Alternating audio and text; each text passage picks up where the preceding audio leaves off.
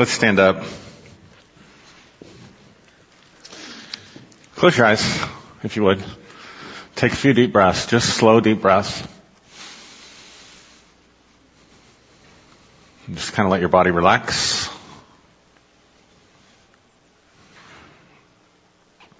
And then I want you to connect with your inner being, your inner self, by just becoming aware that you are more than your body, you are more than your mind, you are more than your emotions.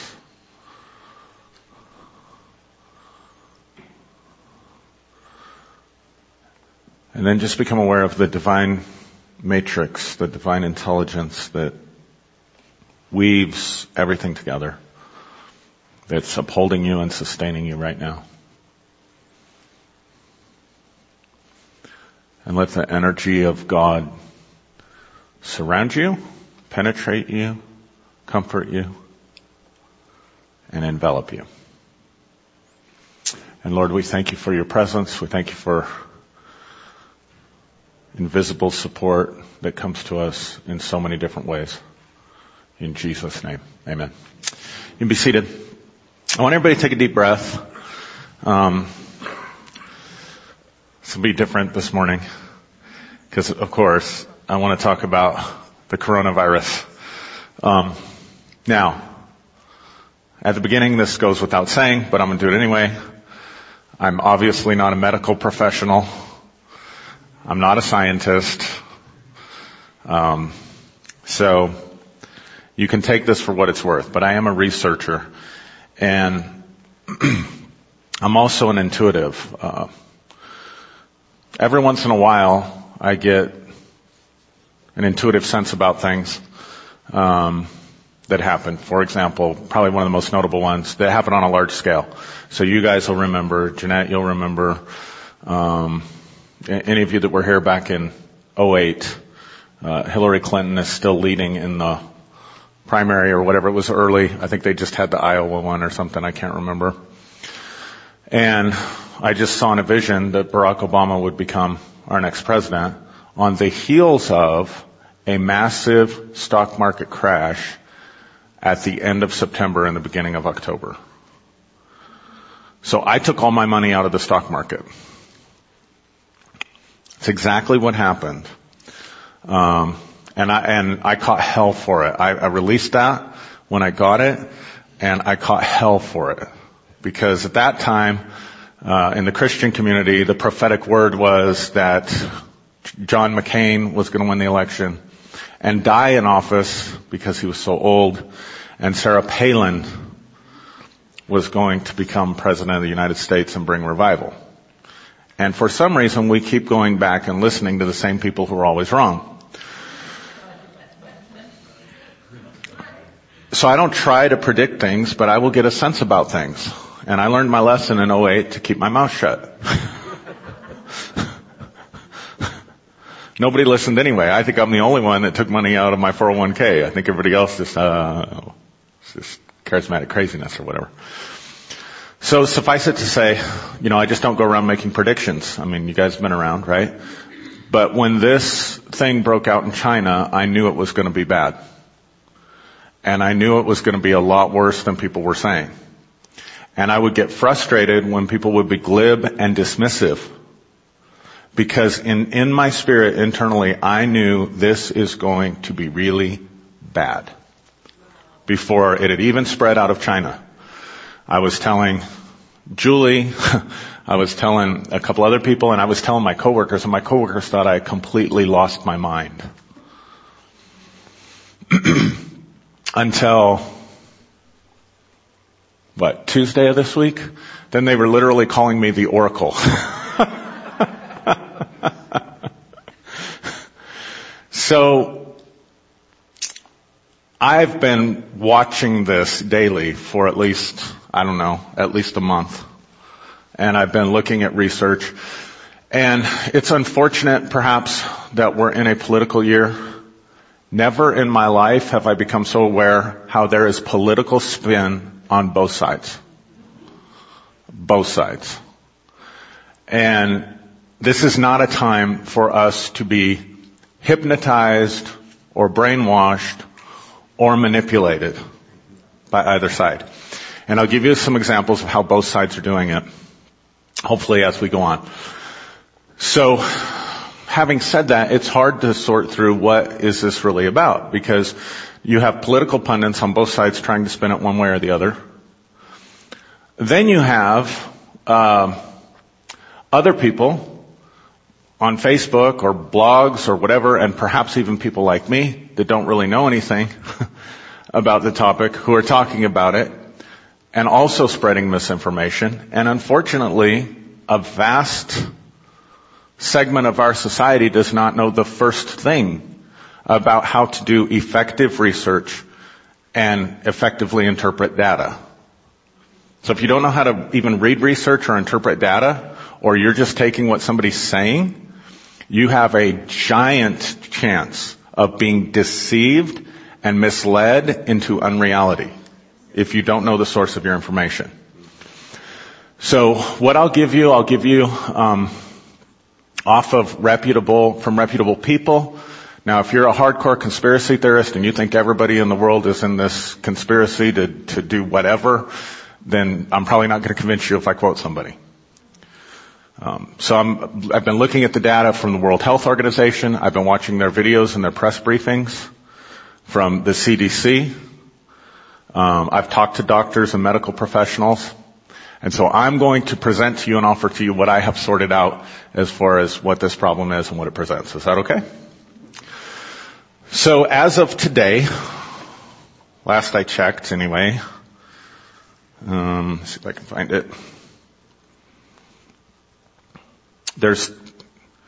As of yesterday at 11:45 Eastern Time, there was 101 confirmed cases in Colorado, 1 fatality. As far as I know, only 1 confirmed case in Pueblo County. U.S. cases are 3,052 with 60 fatalities. 60? But here's the kicker. Only 56 have fully recovered of the 3,052 that have been tested. Now think about how long this has been going on, and across the nation only 56 people have completely recovered from this.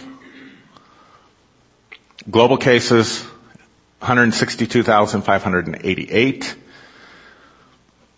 with only 76,219 recovered, and I couldn't for some reason find the fatality rate.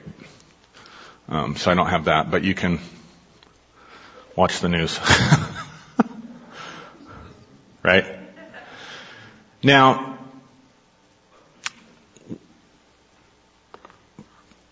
we see this sort of mass hysteria, right?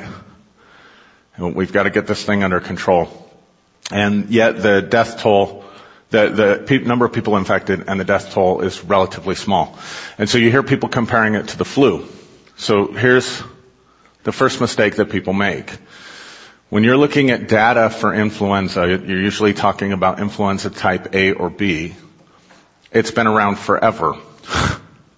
So the data is very easily accessible.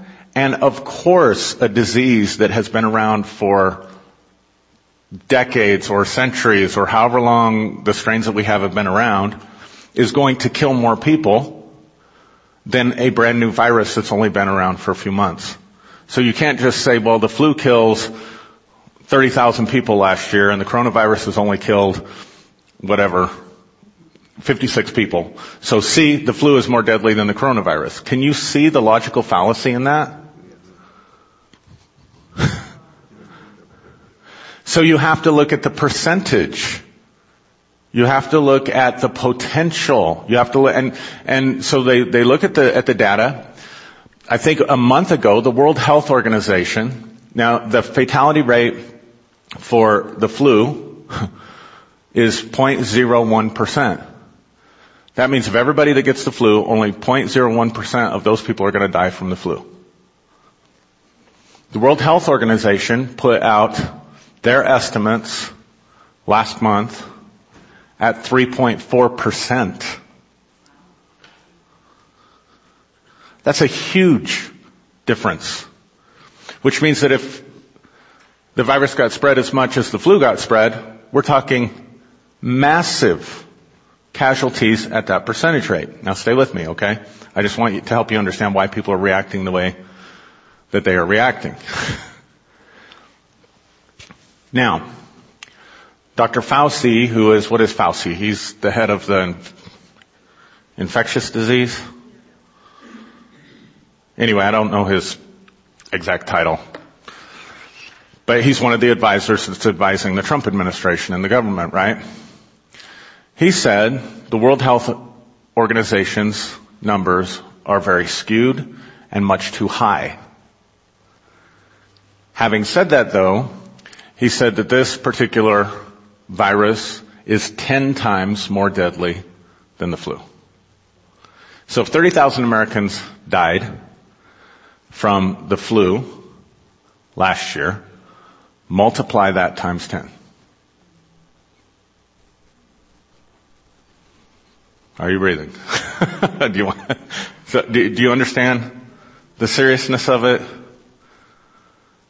Now, doctors are saying, on the flip side, doctors are saying this isn't a big deal. Anybody heard a doctor say that or read something? This isn't a big deal. It's basically like the common cold. Everybody's going to get it. Just those with underlying conditions are going to die, as though somehow that should make us feel better. So how does that happen? Well, have you also noticed that they've gone from calling it the coronavirus to COVID-19? The lingo has changed. Do you know why? Because coronavirus is a family of viruses that cause the common cold. Just like influenza is a category of viruses, but there are different types of influenzas. Right? So you have influenza A, influenza B, that kills, roughly whatever the rate was there. But then you also have things like H1N1 or the swine flu, right? Which is much more deadly. So an outbreak of influenza A and B that you get your vaccinations for every year or whatever, versus an outbreak of H1N1, an outbreak of H1N1 is much more serious. So when medical professionals, this is how I've come to understand it from talking to them, medical professionals, when they hear coronavirus, when we hear coronavirus, we think, holy crap, that's a brand new novel thing, because we've never heard it before. We make jokes about beer and all kinds of stuff, right?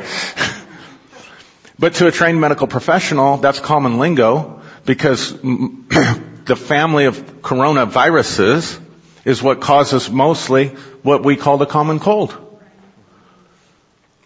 So from their perspective, it looks like everybody's freaking out about a common cold. And people with underlying lung conditions or that are immunocompromised die of the common cold. So from that professional perspective, it makes sense. Every single one of you has probably had a coronavirus at one time or another in your life. Just like every single one of you has probably had a flu virus at one point in time in your life, but you maybe haven't had H1N1. So COVID-19 causes a respiratory infection, but it's far more deadly than other coronaviruses that we've seen. Get it? Now, when you're talking about the death rate, it's still a shot in the dark, and here's why. If they're saying, the World Health Organization was saying a month ago 3.5%, 3.4%, whatever it was. Now, our experts are coming out and saying, no, it's about 1%. That numbers may still go down. Because here's the problem with interpreting that data. Number one, you don't know how many people are actually infected, so they're not included in the equation, which affects your percentage. That's on the positive side.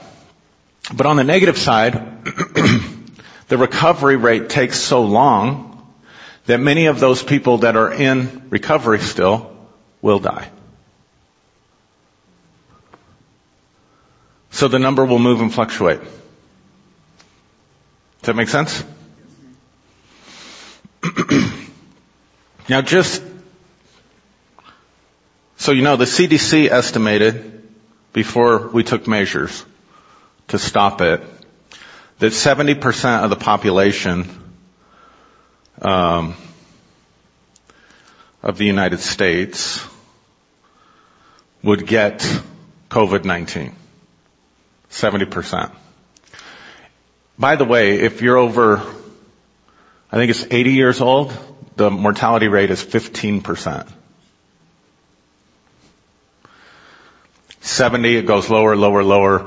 By the time you get down to kids, it's very, very low. But if 70% of the population, just going off the strict numbers and data that came out this week, if 70% of the people in America got COVID-19, at the mortality rate that Dr. Fauci is saying that we can expect based on the data, it's not like there's no data. It's not like there isn't data from China.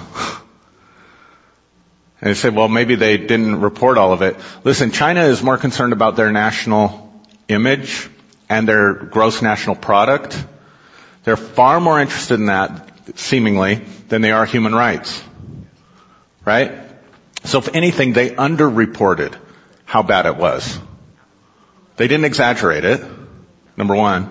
And number two, they shut their country down. They shut down factories. They shut down their production, everything that their government basically cares about to deal with this. Make sense? If we want to say, well, we can't understand the data and the data's wrong, then why is it that Italy is their hospital system is completely overrun? If it's just like the flu, if it's just like the common cold, then how come there's never been a flu outbreak? Because here's the logical fallacies. Why is it so bad in Italy? What's the answer that you get from people that want to be dismissive of it? They say, well, because they don't have as good a healthcare system as we have here. Okay. Let's compare apples to apples. When was the last time there was an outbreak of influenza in Italy that overran their hospital system? That caused so many deaths in that nation that they're digging mass graves that can be seen from satellites in outer space. This is not a time to be glib or dismissive or just believe your favorite political pundit. This is a very, very serious thing. I'm sure you've heard by now, Spain is completely shut down. France is completely shut down. This isn't just some global conspiracy, gang. You get it? Oh, I erased my number. Darn it. Let's see if I can get it back. Anyway, if it spread in the United States like they were predicting last week, the CDC, we'd be looking at over 2,500,000 deaths in our country alone.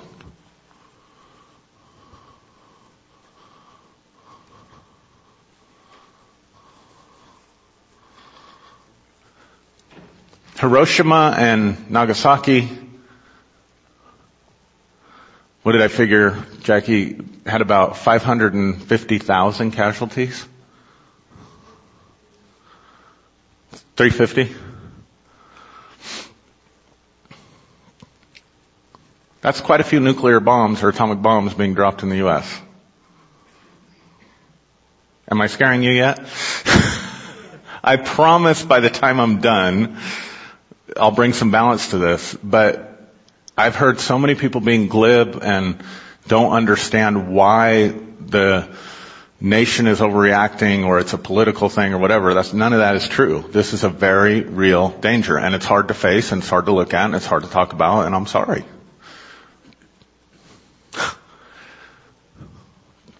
Now,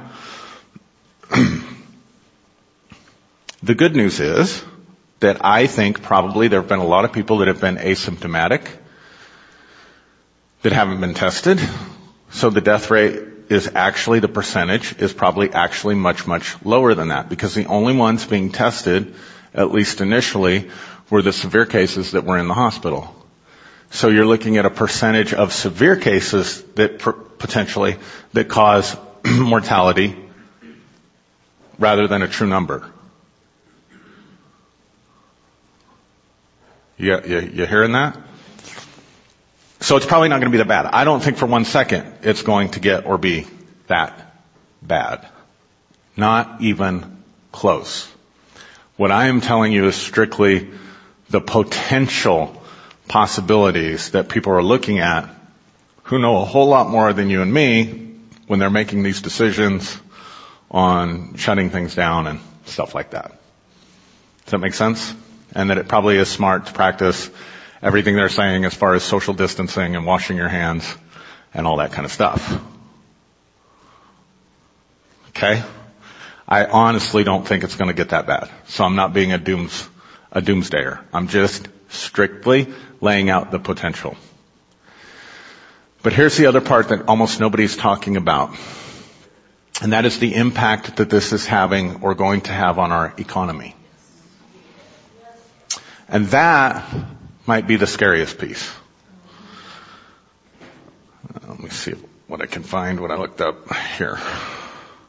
Give me a second. Sorry. I should have put notes together like a real person. Yeah, right? Jeremy says, where's the adventure in that? I agree. So, most people don't realize, well, I don't know if you realize or not, but Thursday, the stock market took the worst hit since Black Monday back in October of 1987.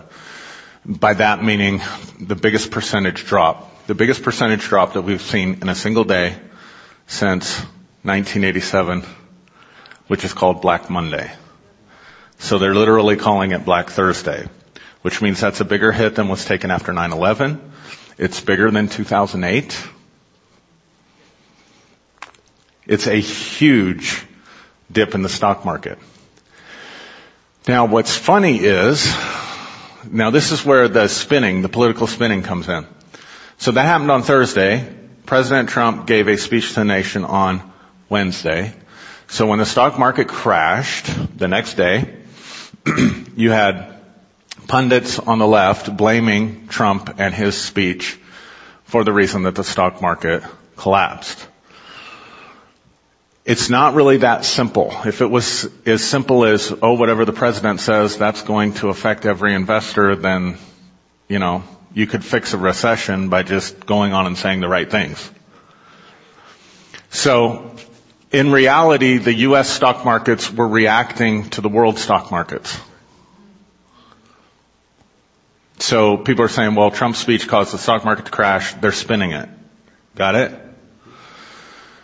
Now, on the flip side of that, when he came out on Friday and said that he was going to declare a state of emergency and make however many billions of dollars available to help with the national crisis, then the stock market did bounce back, and that was because the stimulus package gave confidence to American investors enough that it bounced back.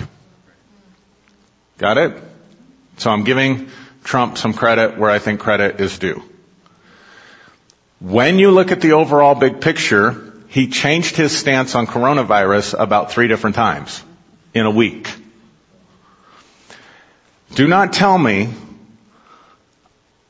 this was a new crisis, or he didn't know what to do, or whatever, because it's been in China,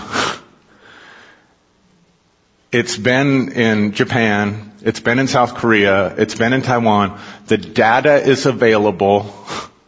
The World Health Organization had already said it was 3.4% mortality rate. It's gone down since then. And the World Health Organization has had an 8-step plan in place for countries in preparation. If they get hit, here's what we recommend that you do. Not to mention that he has access to every big thinker in the world. So don't give me this is where they're spinning it the other way. He was just caught off guard. Do you see it? So, really, because of political agendas, people are taking this information and they're spinning it because we're in an election year. And the threat is too big to go around doing that. Now let's talk about the threat to our economy. So we had the stock market crash. What about the airlines? The airlines have taken the biggest hit since 9/11. They're estimating Let me see if I got it here.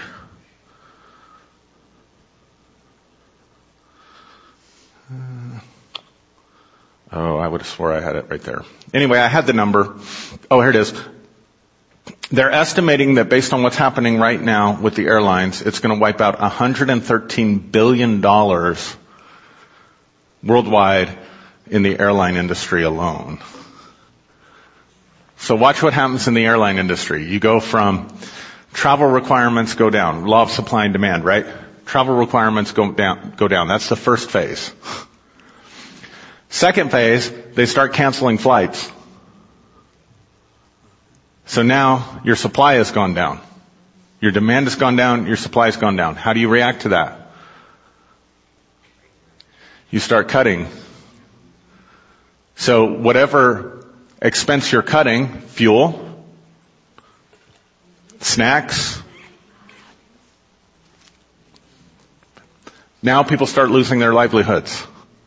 People start losing their livelihoods, what happens to the unemployment rate the low unemployment rate that we've been bragging about?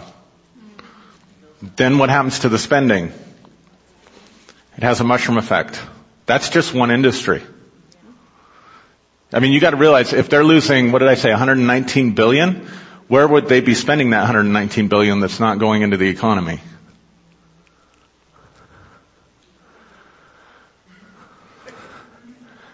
Disney shut down. Disney stands to lose billions of dollars, right? Shut down all their parks. What does that do to the tourism industry in those towns? What does it do to the restaurant industry in those towns?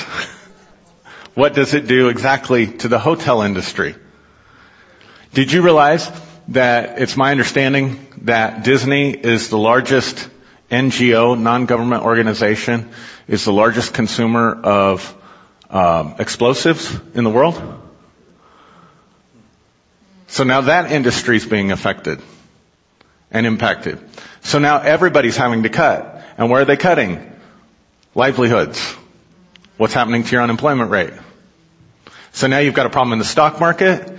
You've got a problem in major industries, big players.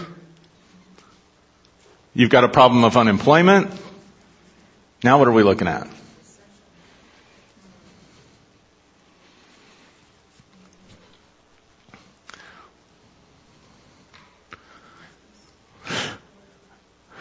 Now, here's the good news, all right?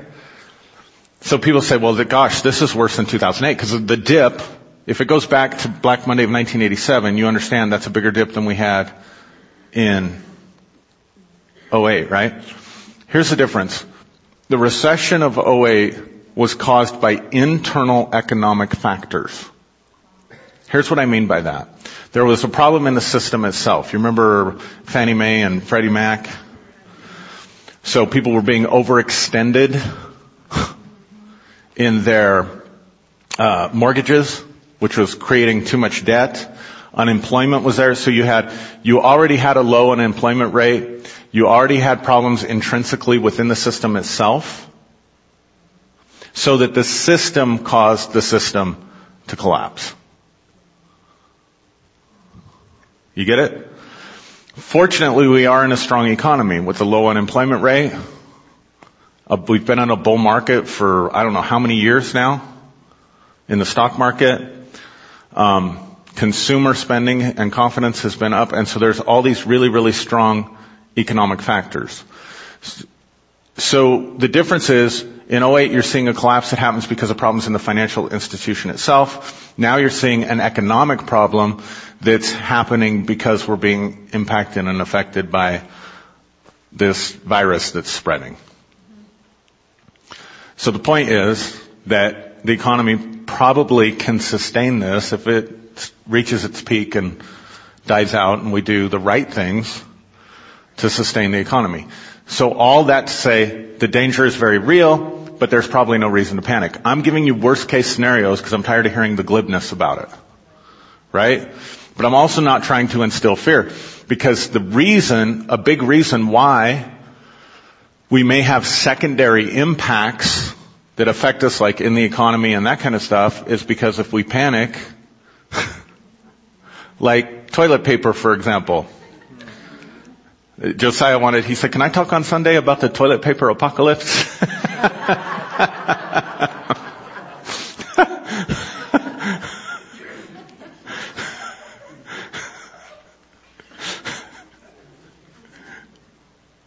I thought it was funny.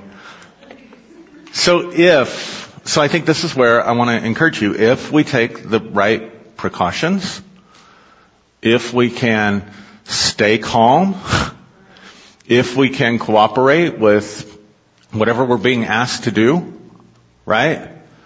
Then this thing will probably won't get anywhere near where it has the potential to get. Right? So that's good news. Our economy is strong. And for most of us, our immune systems are going to be strong enough to deal with it if we do catch it. Right? There's a lot of people that have only had symptoms for 8 hours. There's a lot of people that had barely any symptoms at all. So for every, case you're hearing about, and also be aware that this is gotten into our collective consciousness to the point that imagine if they were posting the death to the flu, the death numbers to the flu last year and talking about it on every news story, and you would probably be seeing, oh my God, it's the flu, the same kind of panic, the same kind of, you get it? Of course, with the flu, you would need the toilet paper. Oh my God.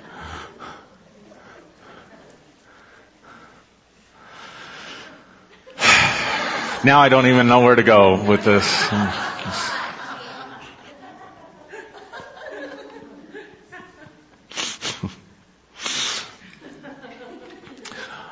I think this is important, and this is where I want to kind of shift things. I think, what can we do to protect ourselves besides all the physical stuff? One of the things I think is really important for us to see is that we build such a illusion of ego and stability in our mind that we really do live inside of concepts that aren't real, that exist in mind alone. We plan for our future because we can't take into effect or into account future events that we can't foresee coming. So we plan based on the present, and that's part of the reason that the future almost never fully materializes the way that we want it to, because we can't see all the factors that come into play, right? So we end up building our lives oftentimes on things that are illusions, and every once in a while something comes along and strikes the foundation of it and reminds us that we're all human.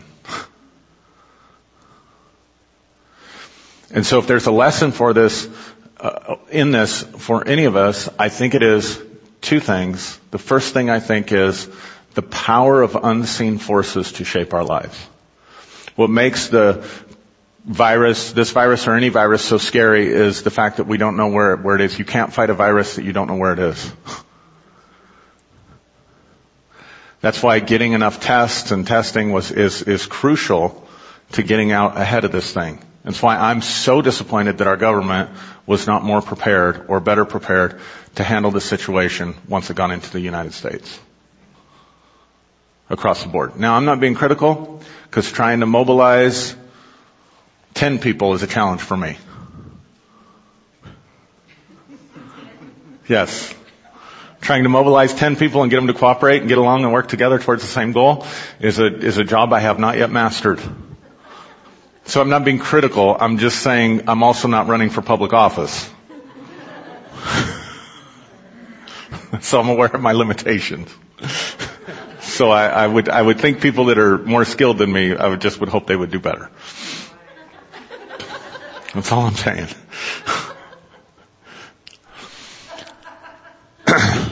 Okay, I need to get off that.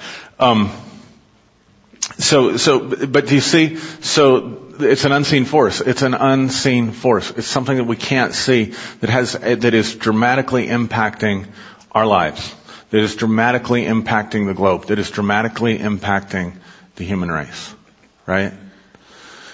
How much more then those other unseen factors that we believe in, the multiple dimensions, the spiritual dimensions, the help and the assistance that we have from God and from angels and our own vibration, how much more then can those things right now be resources for us who are believers to undergird our lives so that we have a stronger foundation than maybe our neighbors? So that we can have, like what Jesus talked about, a house that's built on a solid foundation so that when the storm comes, our house stands. You can't see the foundation. So what is at the foundation of your life is the question. This is a time to begin to examine, have I been building my life on the imaginary self, the self that I imagine myself to be and the self that I believe myself to be, that is very attached to this body and very attached to things that are absolutely impermanent? One thing that Buddhism and Jesus have in common is they both taught the impermanence of all things, that everything will pass away. Every good thing will pass away and every bad thing will pass away. So we are going to survive the COVID-19 and be fine. We are going to survive a recession and come out of it like we've come out of every other recession. Humanity has proven time and time and time again that in spite of our flaws, in spite of our evil inclinations, that we have the ability to come together in a crisis and to overcome. This one can be to our advantage because it's the information age, but it can be to our disadvantage because it's absolutely the misinformation age. And the average person doesn't know the difference between what is real information and what is misinformation, right? But I do believe that we'll be fine. I believe we'll be fine as a nation. Now, by saying fine, that doesn't mean there won't be suffering. That doesn't mean there won't be people dying. That doesn't mean there won't be financial hardship. That doesn't mean you might have to jump in the shower after you use the bathroom because you don't have any toilet paper. Or whatever. I bought the last package of meat at the grocery store I shop at. So there are shortages already. And there's one case in Pueblo County. What's going to happen if we get 100? We have to keep our heads. We have to keep our minds. Now here's the other thing. Fear has been scientifically proven to lower your immunity. I've heard estimates as high as 90%. I think that's probably overblown. I think what I hear oftentimes is 80% of most illnesses are stress related. So stress makes you sick.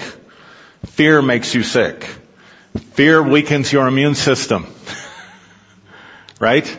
And fear happens because you're stuck in that false self, or you have stuff attached to too many things that are impermanent. In other words, my affections are on earthly things. Does that make sense? On the flip side, it's been scientifically proven that gratitude and compassion raises your immune system, releases anti-aging chemicals, releases all kinds of properties that help your body fight off infection and disease. So by giving into the collective consciousness of fear and panic, we are making ourselves more vulnerable to sickness, even if it's not COVID-19. The other thing that I'm ashamed to say is I've heard too many stories about somebody's grandmother being knocked over at a grocery store because somebody's trying to reach for the last round of toilet paper. And here's what we do as human beings. Do you know sociologists tell us that the beginning of tribalism was disease? That you would come into contact with someone who wasn't in your family or wasn't in your tribe, and you get a sickness that you had not yet been exposed to. And so therefore you would become afraid of the other out there. They're dangerous. Me and my clan, me and my family, we're okay. It's those out there that are the problem. One of the precursors to the Holocaust was the belief that the Jewish people were responsible for the plague. Because of their dietary laws and whatever, they weren't getting it. So we have to watch. There's already been, videos that have been released of people attacking Asian people because they're blaming them for the coronavirus. There have been Asian people that haven't been allowed to stay in hotels or eat at restaurants because people in their panic with the coronavirus. Even our president called it made a point of calling it a foreign disease. That kind of stuff breeds hate, it breeds fear, and it breeds selfishness, which lowers our immune system and lessens our chance of overcoming something. Because if this should show us the second thing, number one, there are unseen forces that are affecting us. The second thing is that we're all connected. We are all connected. The world is connected. Just economically. But we're talking about a virus that became a pandemic in an unprecedented amount of time. Because you can be in Asia one day, catch a plane, and 20 hours later, whatever, or you can be in Africa, 24 hours later, you can be anywhere in the world. We're all connected.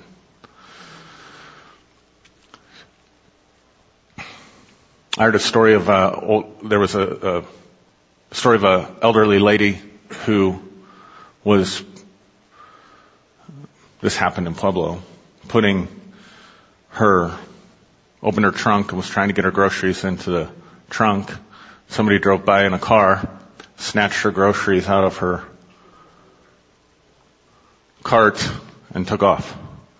And the lady had spent what she had of her Social Security check to try to prepare and was sitting there crying. Right? That's the kind of stuff that fear and mass hysteria creates. And panic.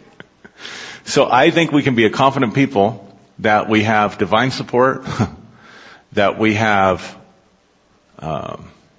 can do things scientifically proven to raise our immune system if we can manage our state and not give in to the hysteria and panic and kind of group consciousness that's out there.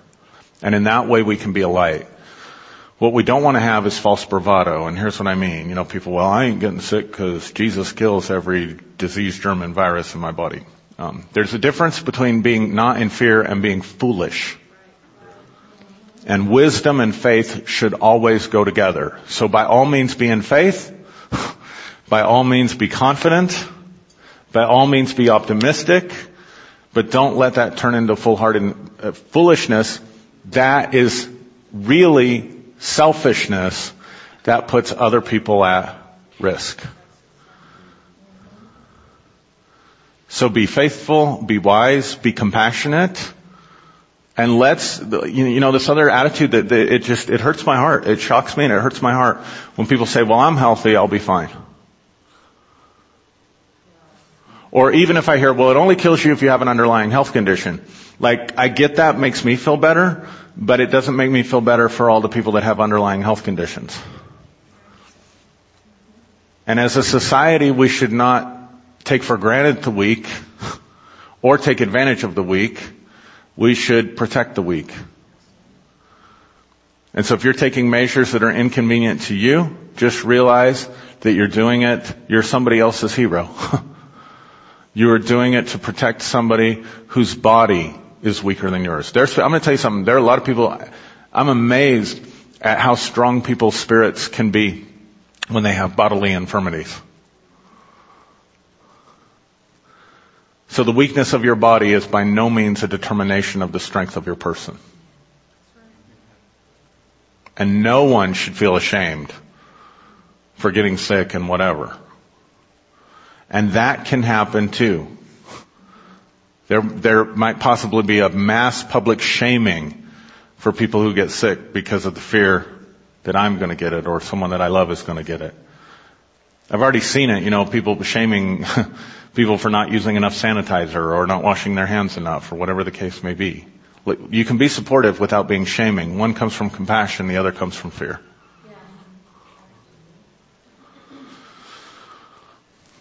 Jesus said, whatsoever you've done to the least of these, my brethren, you've done it unto me.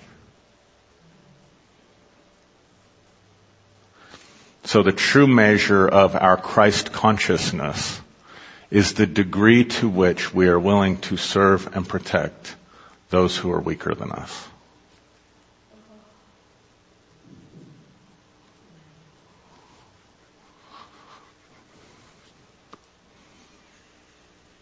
I guess that's all I got today. I know I put some facts out there that are troubling, that are scary. It's not to put you in fear. It's to help you realize the potential. I want to say again, I don't believe for 1 minute that it will get to the potential of what we were talking about today, much less surpass the potential of what we're talking about today, okay? But it is a very real, serious situation. So please don't get sucked into the panic mob mentality, but by the same token, don't let people be so dismissive that you are not dealing in reality because you don't have the courage or the guts or the common sense to face the reality. So as long as we stay out of fear and we stay in compassion, we should all be fine. God bless you. Have a great day. I'll stick around if anybody has questions or whatever.